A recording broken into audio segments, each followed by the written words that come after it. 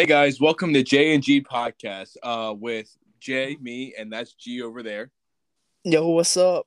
This is our first ever episode of the podcast. We've been talking about doing this for quite some time now, and we finally were able to get things together and actually sit down and record our first episode. How you feeling today? Oh, I'm doing good. I'm doing good. How are you? I'm doing good. Another long day at work, but here we are, Friday. Here we are. Gonna go in Sunday, so that's no fun at all. But Damn. It is what it is. It is what it is. So I figured, what better way to start off our first episode than to talk about the NBA MVP race? So I'll start by asking you, in your personal opinion, who do you think is your MVP right now? My MVP, I gotta go with Joel Embiid. Mm-hmm. And what's your reasoning for that? I mean, he's getting about 30 points per game, about 11 and a half rebounds, 4.5 assists, a block and a half a game on about 50% from the floor, and he's shooting an amazing 35% from three and over 80% from the free throw line. This has got to be based about his best stats. And voting fatigue is going to come into it because we already voted Giannis twice now. Yeah, twice in a row. Back-to-back years. Jokic was last year. Now Jokic is getting about 14 boards a game, shooting too. But I just think Embiid leading the 76ers team is, I don't know. I just have him over Jokic. I think right now, with my MVP race, and it could be definitely the same way for you, I feel like every night I watch one of them play, and that's my MVP. I'll watch Joel and the 76ers play. I'm like, yeah, that's my MVP. Next night, I watch Jokic play. I'm like, dang, I might be the MVP too. It's just, it's so close right now. These guys are so good. Yeah, you kind of hit the nail there. I mean, Joel Embiid, as of right now, is actually leading the NBA in scoring. Like I said, with 29.7, almost 30 points a game as a center, which, is I don't think that's been done since Shaq, for being honest. You're probably right. I mean, Jokic isn't far behind him at 26.1, but you know how Jokic is. He's over 8 assists, which I think actually he is top 10 in assist averages this season, which, again, is insane for a center to be doing it all. Oh, yeah. But then here comes the difficult part. Do we label Giannis a center or a hybrid forward? Because if we label him a center, he's basically doing about the same thing as Embiid. I mean, the stats are similar. He's just shooting better from the field and a little bit worse from three. I personally would have Giannis as a 4. I know he's been running 5 with Brook Lopez being out this season, but in their natural top of the line starting lineup, he's going to be running the 4. So I still do classify him as a 4. I mean, Giannis is one of them players that you could put him anywhere. Yeah, I mean, he's just so dominant that as long as he's on the court, it doesn't matter who he's matching up against. He's going to kill it. Yeah. I mean, my top 3.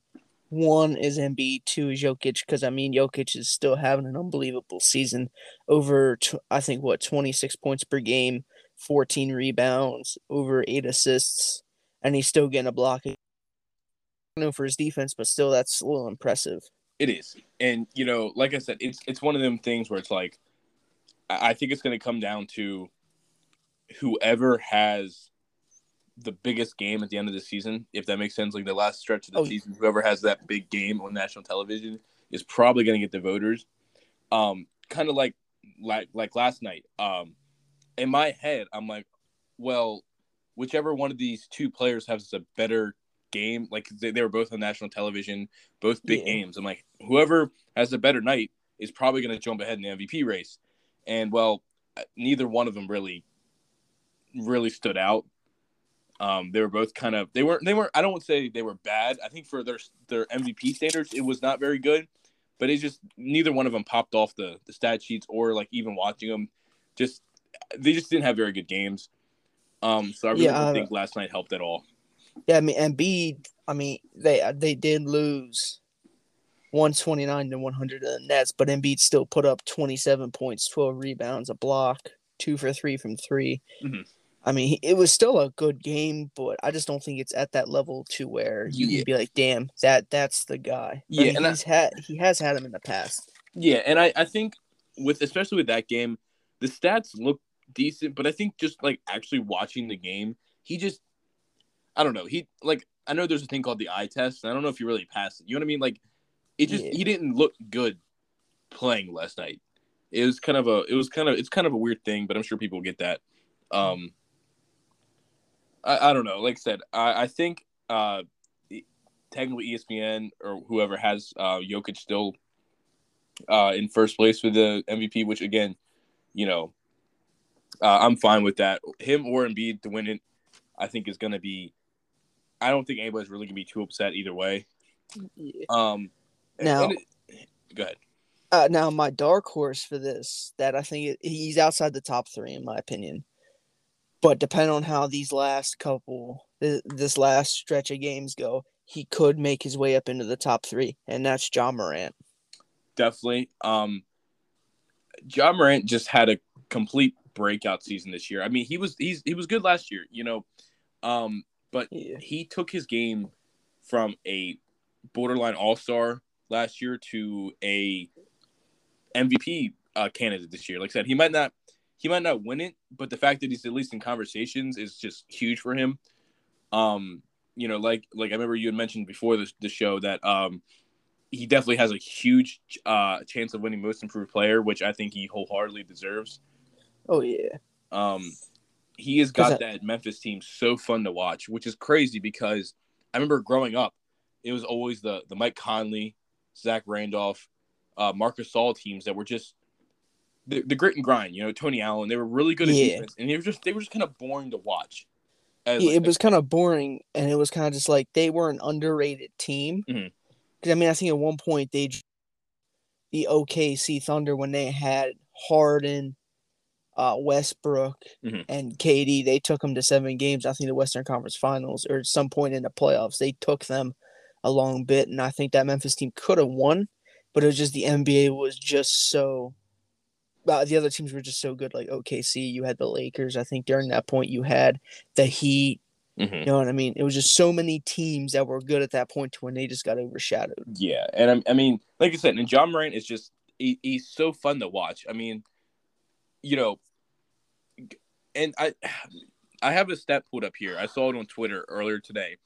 Ja Morant in his last 20 games has averaged 32.7 points, 6.66 assists, 6 rebounds on 50% field goal, and his 8 games of 35 plus points. And he also has the franchise best 52-point game, which is the best individual stretch in Grizzlies franchise history.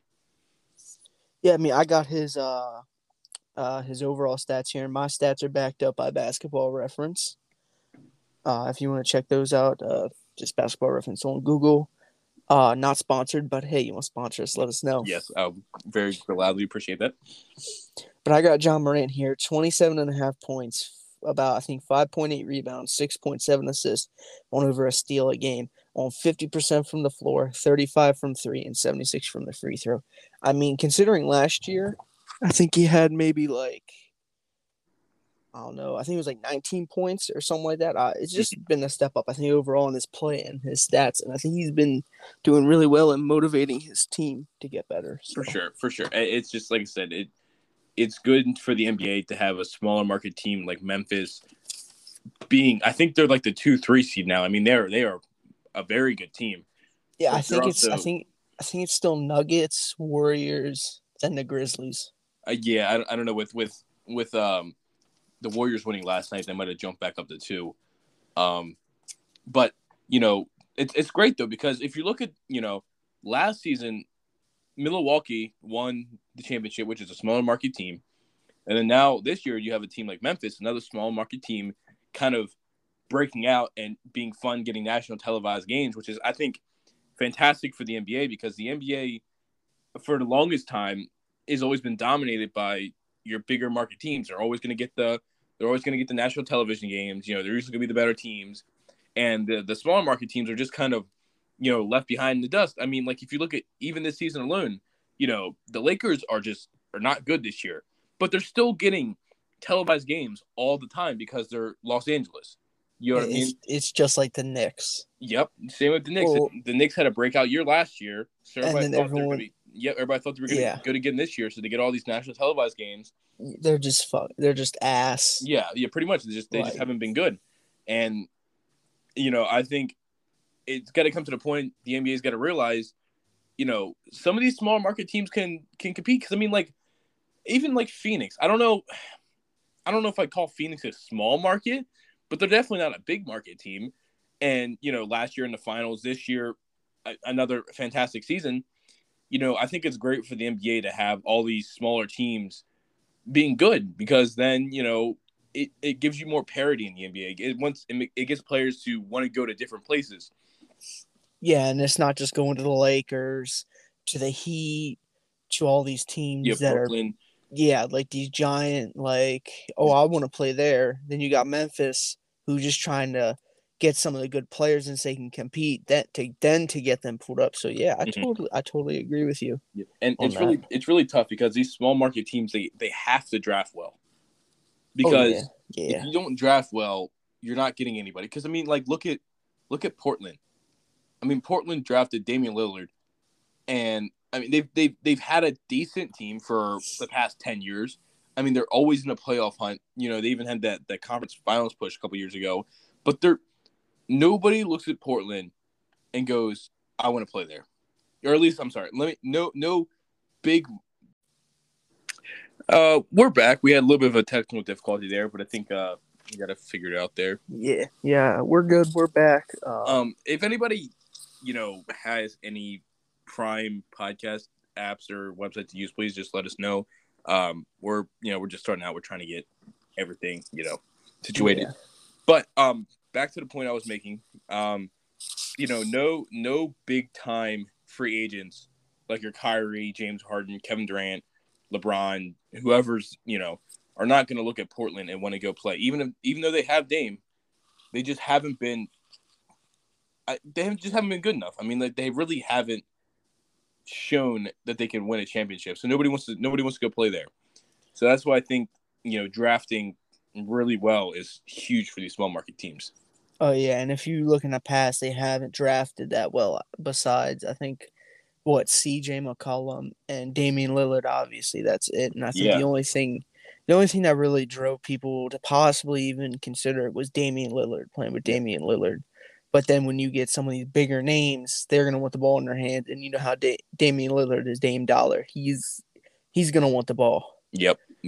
And with the way they were just building this team, it's just been terrible. I mean, they had the 1 year, like you said, when they had that conference finals push. But other than that, I mean, what's the team looking like now? You got Lillard, Nurkic, and a bunch of like role players. I don't even, you know what I mean? It's just it's rough right now, and I think they're at the point now where they have to realize they're not going to be good anytime soon, and just I know Dame wants to be loyal, and more power to him for that. But if he wants to win, he has got to leave Portland, and that's not even a hot take. Everybody knows that. That team's just not good enough to win, and they've gotten even worse now. Especially him coming off an injury. Is he even going to want to play there? He says he wants to play there, but is he really going to go out there every night and give his best effort? Kind of like what was going on with that James Harden situation in both Houston and Brooklyn. Saying like, "Oh yeah, I want to be here," but then he just goes on the court and just does not try. Or like Kyrie in Boston. That Kyrie in Boston's another good one too. Don't know why they ever traded for him. I liked Isaiah Thomas better. Just so you guys know, he's a Boston fan. So yeah, still a little hurt over that one. Yes, I am. I loved IT. In the fourth quarter. But talking about wow, I kind of lost my train of thought there. Oh, okay. So we'll just go ahead and talk about last night's games. You had Ben Simmons and the Brooklyn Nets. Going back to Philly. See, if Ben Simmons actually played, I'd be going with you on saying that. But I think it was Kevin Durant and the Nets. Yes, obviously, but just for the storyline of it. Storyline. Yes. Well, let's just say there really wasn't much of a storyline other than the fact that James Harden thought he was in the playoffs and just decided to stop playing basketball. No. I mean, you're not wrong about that. But no, Three. no, I don't want to upset any Philly fans. I know you guys are diehard fans. But I no, just mean, to be completely honest, it nobody can dispute it was just a bad night for Philly.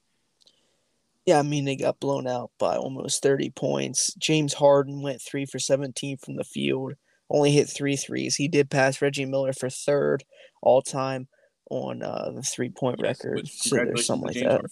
Yep, congratulations to James Harden for that one. Congrats I to him. saw Reggie Miller was wearing the James Harden jersey with it. So it's good to see, at least he's a good sport about it. But yeah, no, it was such a disappointing game. Just like most fans were looking forward to this game because we knew there was going to be a lot of tension, at least between Ben Simmons and the Sixers and Ben Simmons and the fans of Philly. I don't think really anybody else in that team of Brooklyn I don't think anybody on Brooklyn really has any ill will towards anybody on Philly, and I don't think anybody on Philly has any ill will towards anybody on Brooklyn besides Ben Simmons. So it was just like that whole Ben Simmons saga. Then now, Danny Green came out a couple days ago and said oh, I don't even think Ben Simmons is going to play, which he ended up not playing. But then Danny Green didn't end up playing. So I mean, I don't know what he was I talking mean, about. then again, it is Danny Green, Yeah, so you're not really missing too much with that. But I mean, going down to the box score of that game. I mean, the only bright spot they really had, 76ers had was Embiid. Embiid finished with 27 points, 12 boards. Tobias Harris actually showed up tonight a little bit. He had 16 points, 3 boards, and 3 assists on 4 for 5 from the 3-point line. Yeah, Tobias, I don't know. I don't want to say I've never liked Tobias, but I just always thought he was a little bit. I feel like with Tobias, the idea of him has always been better than what he actually has ever been. I can see that. Yeah, I feel like sometimes people can overrate him a little bit. Now I know he also gets a lot of hate, so he can be definitely overhated at times as well.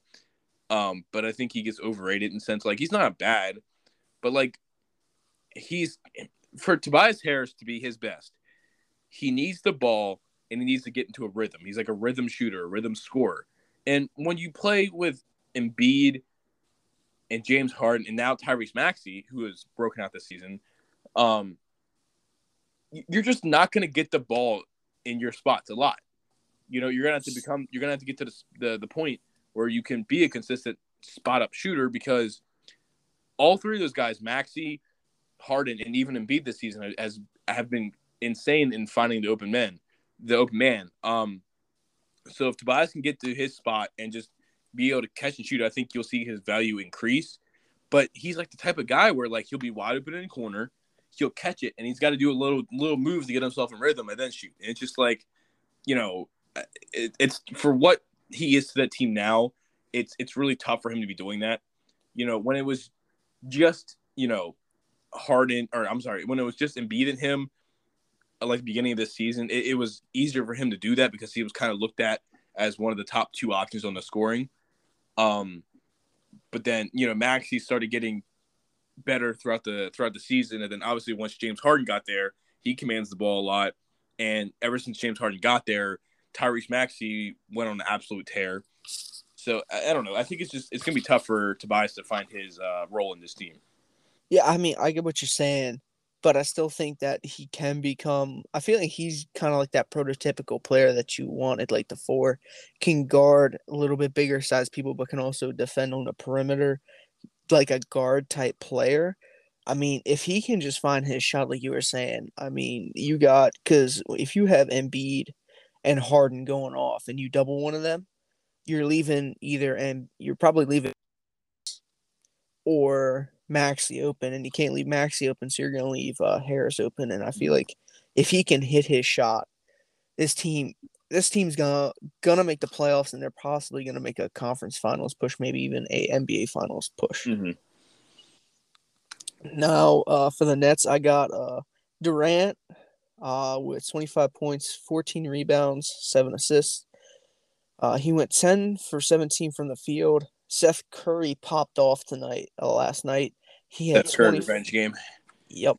He had 24 points. He had 5 steals. He went 10 for 14 from the field. 4 for 8 from three, and then Kyrie he just came out to play. He had 22 points, 5 assists, 2 blocks, and he shot really good from the field. He went 5 for 11 on three and 8 for 17 from the field.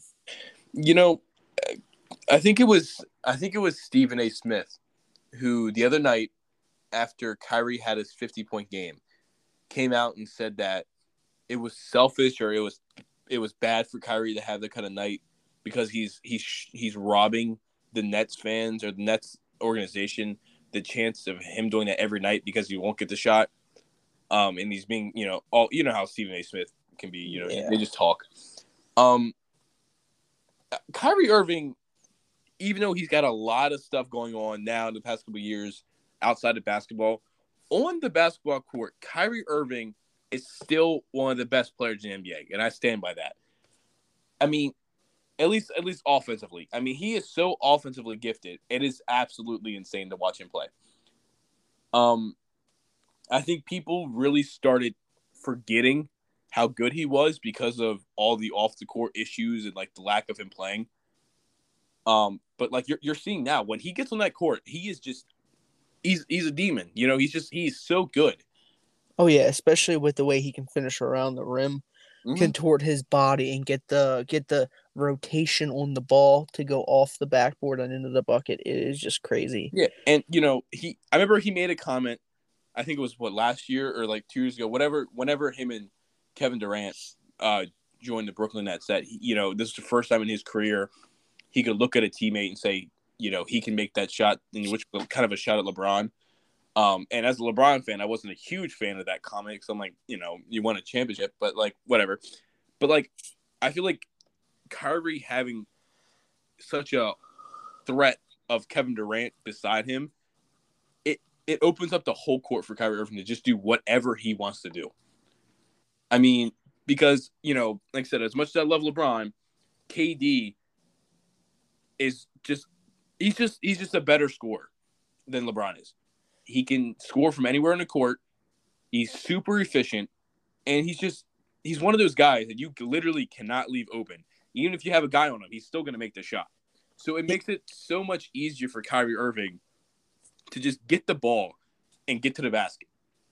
Oh yeah, completely understand what you're saying there. I think I forget when it was, but I think it might have been Bucks Nets or whenever PJ Washington. No, it wasn't PJ. It was PJ Tucker. Was guarding hard. I mean, yeah, when PJ Tucker was guarding Kevin Durant, he told his teammates, "You guys guard your man. I got KD." Mm-hmm. And he knew that KD was going to go for like 30, 35. But Mm-hmm. if everyone else could just hold their man's down, it was good. You know what I mean? And over the years, I've never been a huge. I don't want to say I'm a huge fan, but just like almost everybody else, I got really upset when Kevin Durant decided to join the Warriors. That like really upset me and turned me off of Kevin Durant. But don't even get me started on that. Exactly. But I was just starting high school at that point in time, and I've gotten to the point now in my life, even though it wasn't that long ago, where I've matured to the point where I'm like, you know what, he might have did something I didn't like, but that doesn't take away anything from how good of a player he is. I mean, he's a first ballot Hall of Famer. He just hit, was it 25,000 points in his career? It was something insane like that. I think I'm it not was. 100% sure what it was. I think he hit 25,000 and Curry hit 20,000. So I mean, he's legitimately, arguably, one of the greatest scorers of all time. Yes, I will agree on that. And the way he can shoot and the way he can finish, being what I know he's listed at like he's 6'9". He's a 7-foot guard basically at this point in time. Yeah, that's like I don't care what you say. There's a photo of him standing next to Boogie Cousins, and he's taller than Boogie Cousins. Like there's no way he is not 7 feet tall. And the shot on the ball that he has up over his head, I got to give credit to Rick Barnes for teaching him that in college when he went to Texas for 1 year. Mm-hmm. That's something that Rick Barnes does preach. But the way he elevates and gets the ball over his head about a foot or two, and that high release, high arcing shot, it's practically unguardable. Yeah, he's basically shooting the ball, from the ground up is probably 8 feet. You're not gonna get up there and get that. Shit, I mean, it might even be taller than that because he's jumping while his True, arms are true, up. So you might be true. looking at 9, maybe like 9 feet, 8.5, 9 feet from the ground up. Maybe close and even, maybe even pushing 10, depending on what kind of shot he's taking. Yeah, like I said, I never stood next to Kevin Durant, so I can't, attest to that. But Yeah. I would love to see Kevin Durant stand next to Ben Simmons because Ben Simmons is listed like 6'10", and if he's taller than Ben Simmons, he's a 7-footer. oh yeah, and it's got to that point because I'm sure almost everybody, if not everybody that has watched basketball, grew up watching basketball, had players they really didn't like for one reason or another. But I think as you get older, you learn to just you might not like them, but you appreciate just how gifted of a player they are. Where you can kind of look past it.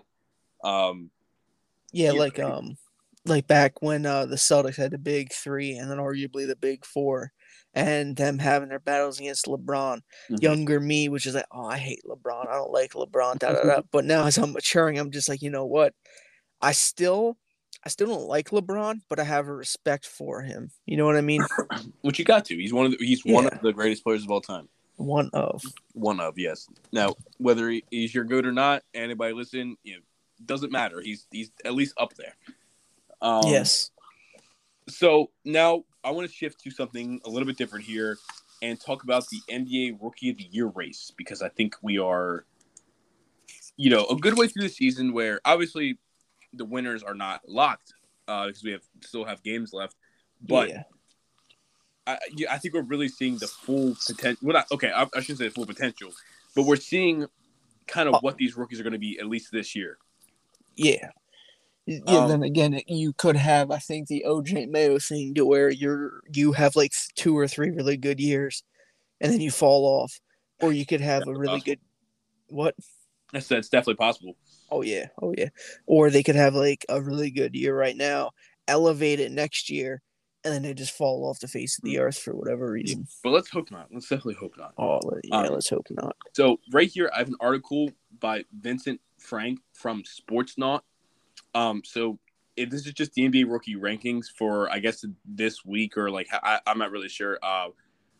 But so this is a 10-man list. Okay, so if anybody's upset with this, don't come at me. This is Vincent Frank's list. Okay. Yeah, leave my boy alone.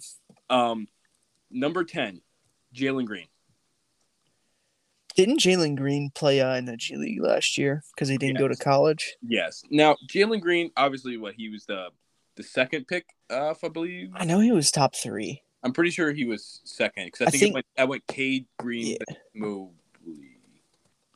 I think. But yeah, I think so. Jalen Green, he's averaging 15.4 points, 3.2 rebounds, 2.5 assists on 40% shooting, 32% from the three. So the problem with Jalen Green was to start the season, he was terrible. And I mean, terrible to start the season. He couldn't find the bottom of the basket. The team couldn't win a game at all. And like I said, he was terrible. But the last 6 games, he's averaging 21.8 points, 4 rebounds, about 4 assists on 51% shooting. So I mean, yeah, shooting.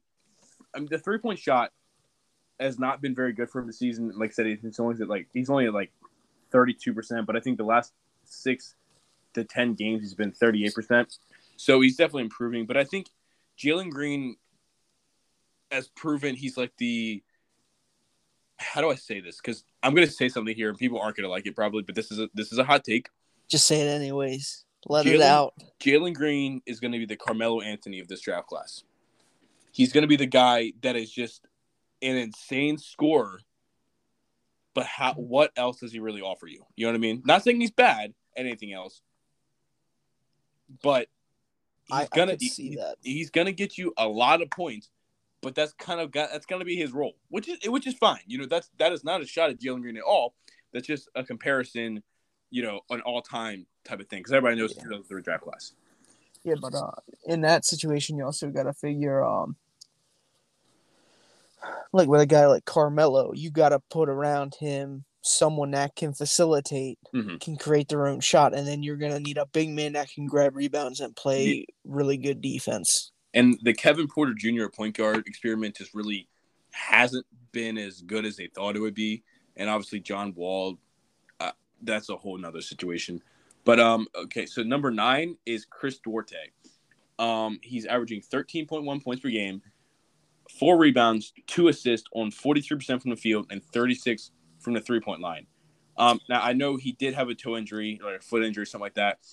So he's been out quite a bit recently.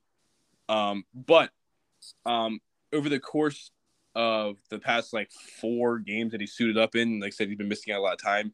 He's only been averaging 7.8 points on 30% shooting from 3. And also, you know, the Pacers just did trade for Tyrese Halliburton, so you would hope with Malcolm Brogdon being out most of the year, hope getting a facilitating guard in Tyrese Halliburton will open up more shots for Duarte, to be a better shooter.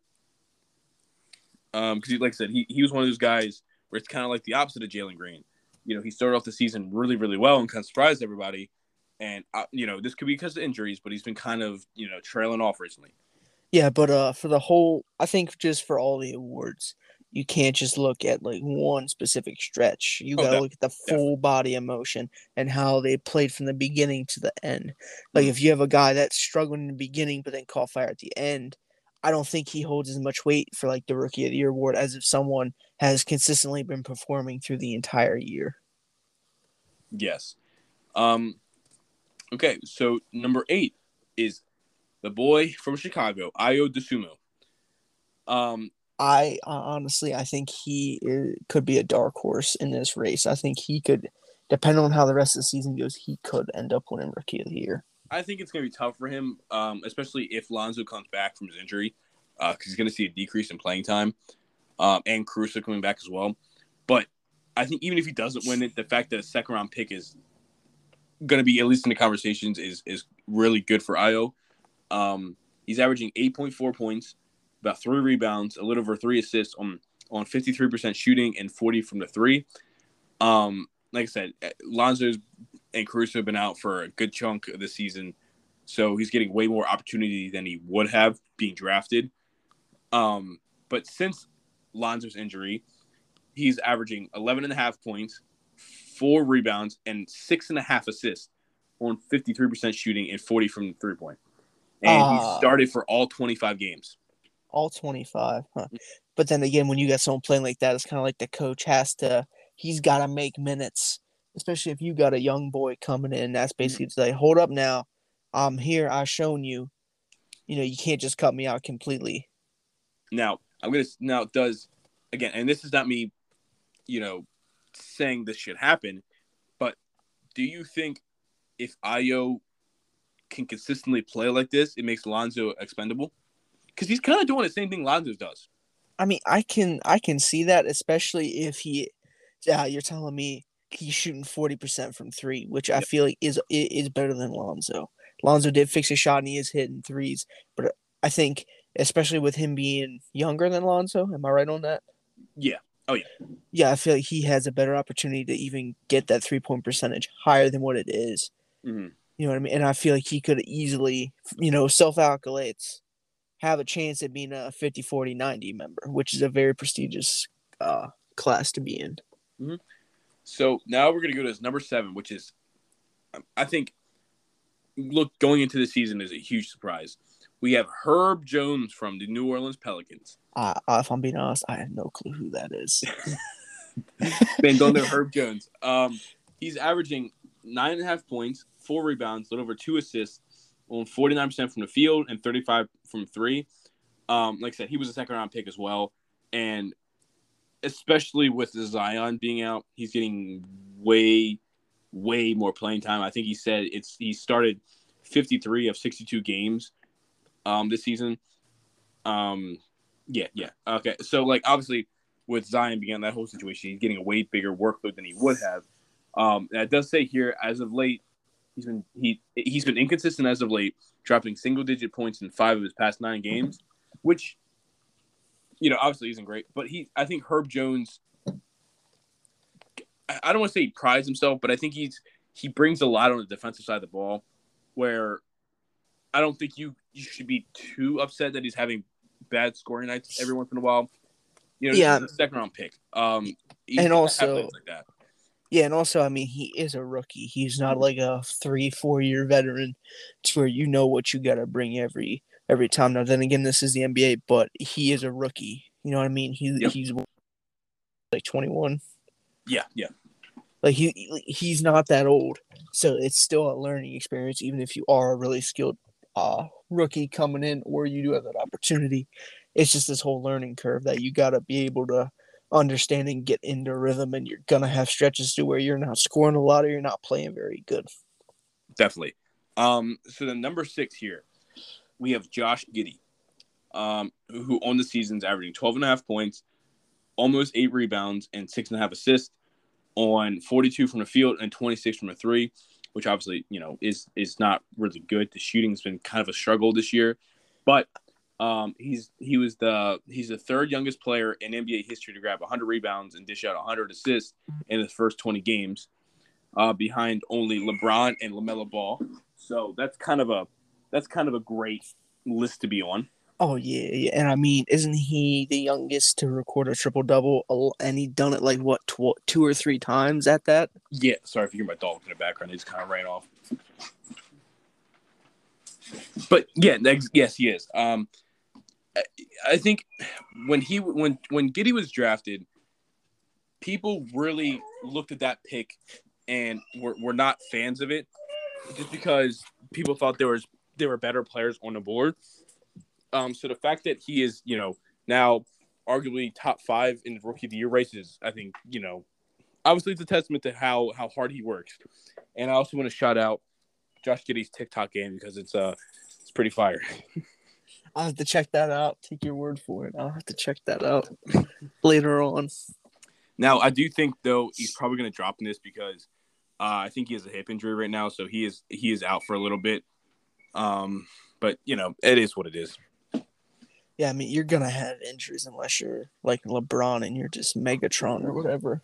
Yeah, and what was that? Well, I mean, even this season, the past couple of seasons, you're starting to see LeBron even come down with injuries. Yeah, I mean, LeBron is what? Almost 37. Yeah, I was gonna say he's almost 40. His body isn't gonna be like when it was when he was younger. I mean, He still got hops though. I do gotta give him that. He still got hops. Oh yeah.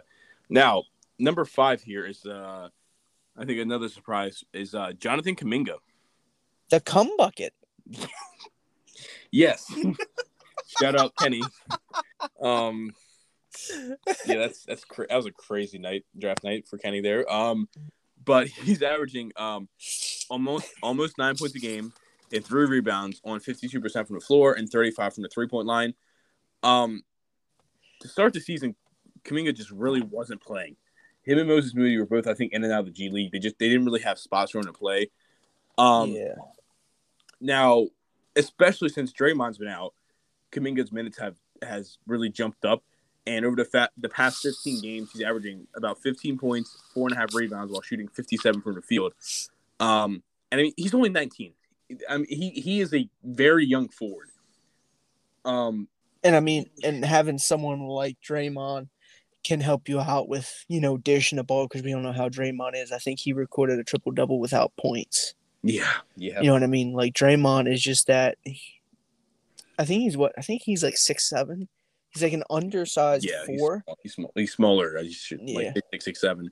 But he has like the know-how. He has to be able to play the 4 and play bigger guys without having to give a lot up. And I feel like Jonathan Kuminga could use that and could excel with having someone like Draymond Green to help him, with the rebounding, the defense, and with assisting. Because I feel like Kuminga could potentially end up going and be an averaging like triple-double numbers. For sure. So number 4 is Franz Wagner.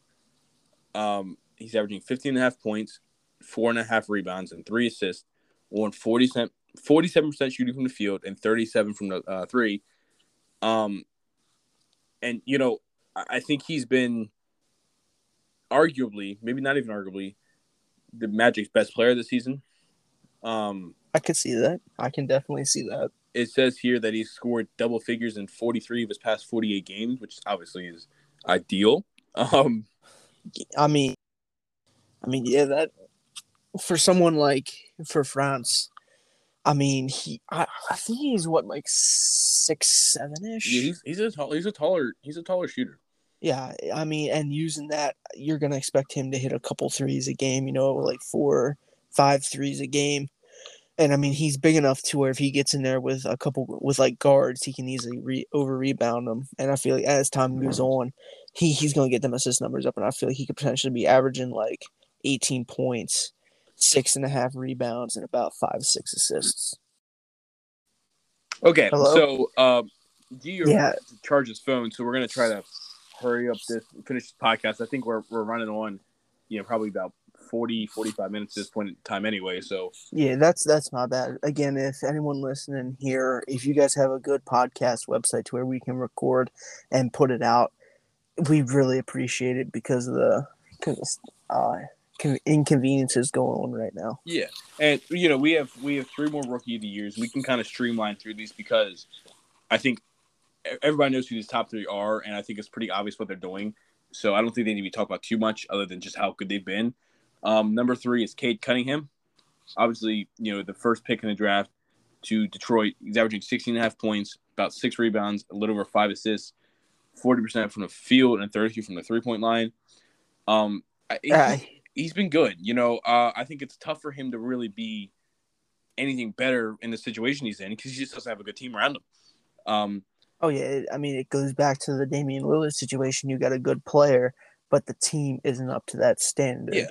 You know what I mean? If you look at the last 5 games, the Pistons have won 3 of them, and he's averaging 20.2 points, 7 rebounds, and about 5.5 assists during that span. So I think he's going to be one of those guys where he might be a little later to the party. When you see guys like Evan Mobley right away kind of help bolster their teams into the playoffs. Obviously, like, Mobley isn't the only reason, but he's a big reason.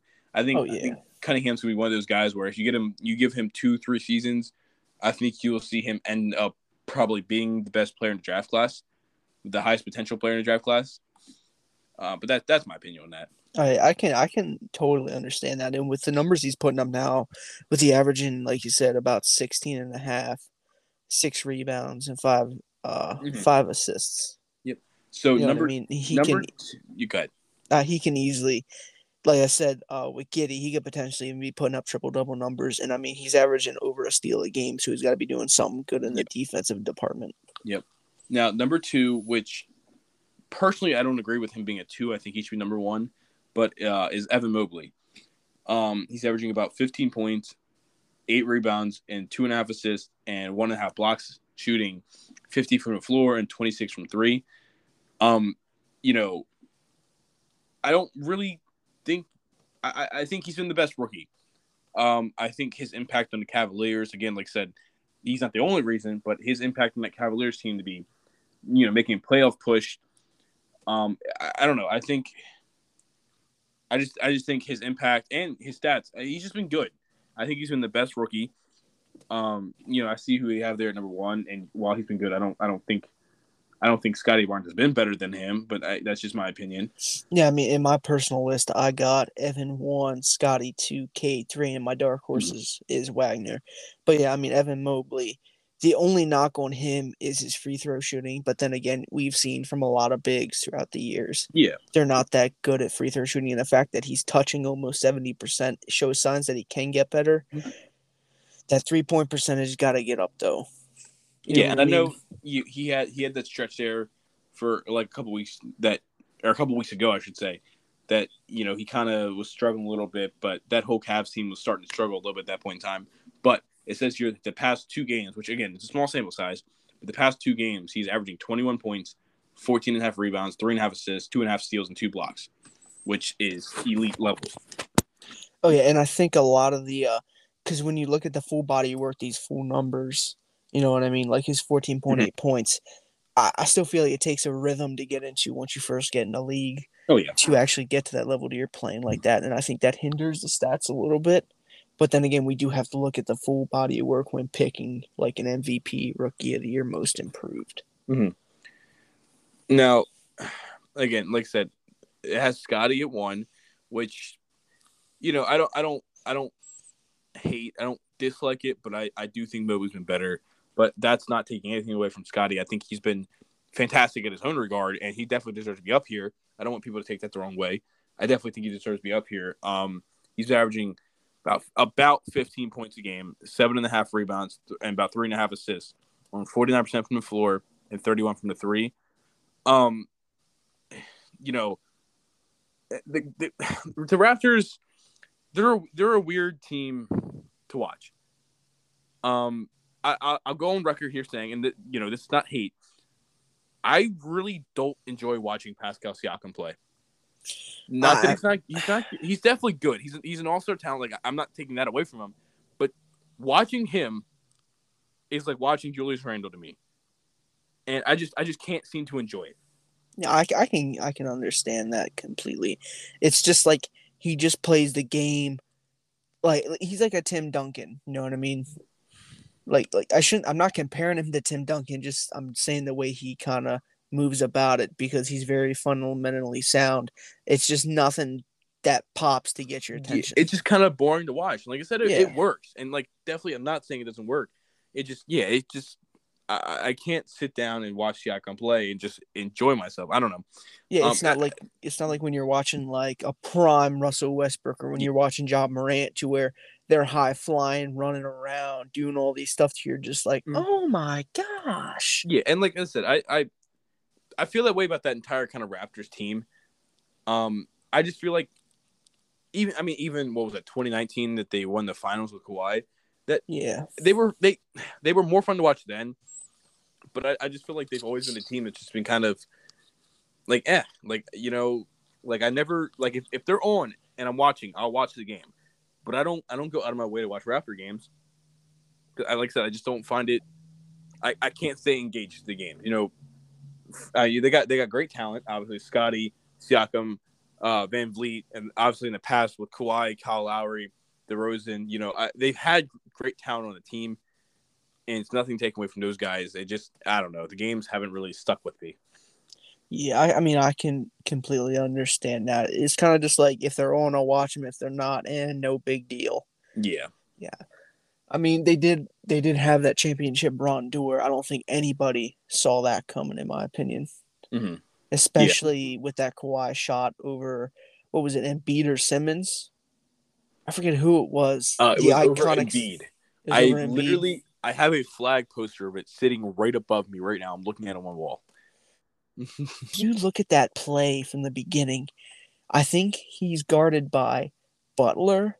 I think Butler was on the 76ers at that point. Yes.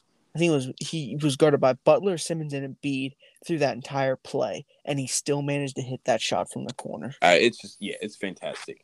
Now, last thing I want to talk about before we get off here is I want to give just a quick little rundown of the Defensive Player of the Year race. I'm just gonna put out my 5, or I'm gonna put out the 5 on. It's a website here called Sportskeeda, and oh man, I'm gonna butcher this name, but the article is by Kunal Sethi, and this was modified the 10th, which is today, right? No, yesterday. Thursday, March 10th. Yeah, because today's the 11th because March Madness is the start when they pick for March Madness is the 13th. So yeah, today's the 11th. So it's yesterday. So updated as of yesterday has number 5, Draymond Green. Obviously he hasn't played in a little bit now with his injury. So I think that's part of the reason he's dropped. I mean, Draymond's Draymond. You're gonna get great defense no matter what. Yeah, he's just always been that kind of guy. 4, which it surprises me, maybe not because of their team this year, but 4 is actually Jaren Jackson Jr. I can actually see that because of the way that they've been coming on. I mean, like we said about Ja, possible MVP, guaranteed, in my opinion, most improved player of the year. He's just elevating the team. And when you elevate a team, you got guys that are going to be playing better than what people thought they were. And I Yeah, feel like Jaren Jackson Jr., especially on the defensive end, has been exceeding that expectation. he's leading the league in blocks and There blocks you per game. go. And the Grizzlies are 8th in the NBA in defensive rating. So that's he apparently he was 3rd last week, and I got dropped to 4th. And I'll take blame on that. I didn't realize he was playing that. Like, I just didn't realize he was playing that good defensively. Apparently Desmond Bain said it's a no-brainer that Jaren Jackson Jr. is the defensive player of the year. So, Desmond Bain knows what's going on. Apparently. Number 3 is Mikal Bridges. Bridges is up there. Mm-hmm. Wow. He was 4th last week, so he jumped up a spot. I got in that list. I got Jaren Jackson over Bridges. I'm sorry. Now, part of the reasoning here that he gives is many believe Mikal Bridges should be leading the defensive player of the year race. He's exceptionally, maybe I read that wrong, exceptionally handling assignments against superstars like Steph Curry, James Harden, LeBron, and often winning. So basically what they're saying is they're putting Mikal on the other team's best score, and he is holding himself up. You know what I mean? He's holding his own ace. So I guess his stats may not, like, he's averaging what? Over the past week, he's averaging over two steals per game, and he's 17th in the league in total steals. So I guess his stats really aren't jumping off this sheet, but it's his impact on guarding the other team's best scorer. I think what we got here is another case of the Marcus Smart. Really good defensively, can take the best player, but doesn't get the stats or the recognition because he is a guard or a smallish forward. Yeah. And number 2 is, the guy that's here every year is Rudy Gobert. He was number 1 last week, so he did drop 1. I don't know. I'm just getting tired of seeing Rudy Gobert up there. I mean, he is a really good defender, but I feel like it just comes down to the point too when do we take him off the list? Because I mean, he's been here for the past 6-7 years, or however long. Let's see here. It says right here. He's already been a 3-time defensive player of the year. He's out for his 4th this season. So I think obviously voter fatigue is going to come into effect, but I think it sucks that it does, because I feel like if you're the best player at something, you should get recognized for that, even if it's the 5th year in a row. You know what I mean? Yeah. Like, I get you want to spread out the MVPs, you want to spread out the awards, but listen, if I'm averaging 4 blocks a game and 3 assists, 3 steals for 5 years in a row, I better win Defensive Player of the Year 5 years in a row. Is he really averaging? No. I'm just saying. I was about to say. Okay, I was about to say. No way, Rudy Pootie's fucking pulling out 4 blocks and 3 steals a game over 5 seasons. That's kind of just like MVP type shit. Right there, but I'm just saying. Like, I feel like if you're clear cut one of the best defenders in the league, even though there's voter fatigue, I feel like you still should be getting that award because you're still one of the best defenders in the league. You know what I mean? Oh yeah, I can understand that. Another one. Let me guess who the number 1 is for Defensive Player of the Year. This one shouldn't be too hard. Giannis. Yes. I honestly, in my opinion, I feel like Embiid should be on that list, but that's just me. I mean, hey, I don't know. It's tough. He's averaging over the past 5 games. He's averaging 2 blocks, over 2 blocks, and 2 steals per game. And he's obviously been insane offensively. Not that has too much to do with, the depoy. Yeah, but Giannis is just one of those guys. He's just always there. He's literally one of the best help defenders in the NBA, if not the best. Like, you cannot play against Milwaukee and get into the paint without Giannis being there. Oh, yeah. That's just a given. Because, I mean, like, if you're playing a team that has a traditional big man that can't shoot, Giannis is going to be there. That's why you got to be able to run, like, a taller 5 that can space the floor a little bit. And you saw that type of thing happen. Well, I guess not a taller, but Rudy Gobert was that last year in the playoffs when the Clippers went small ball. And they made Rudy Gobert play the perimeter, and he just couldn't do it.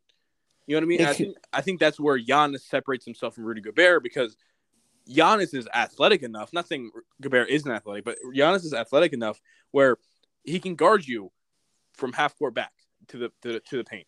Oh yeah, he's just like Kevin Durant. He's another freak athlete. Yep. I think Giannis is a better athlete than Kevin Durant, at least at this point in their careers. Oh, yeah. But yeah, Giannis, I think, deserves to be number one. I do agree that Joel should be getting recognition. I don't know. It's tough. I think it would be terrible for Giannis not to win anything this year. Oh, I can understand that, but then again, we've had years to where for the MVP, you got LeBron popping off, or you got KD, or one of these guys that are just absolutely destroying the league, just trashing them, and they're not even like they don't get a lot of votes for MVP. Or, Yeah, you know what I mean? Or like LeBron doesn't get votes anymore, and I really can't understand why. I mean, he's still tearing it up, and especially when he's 37. Mm-hmm. That's the most impressive part.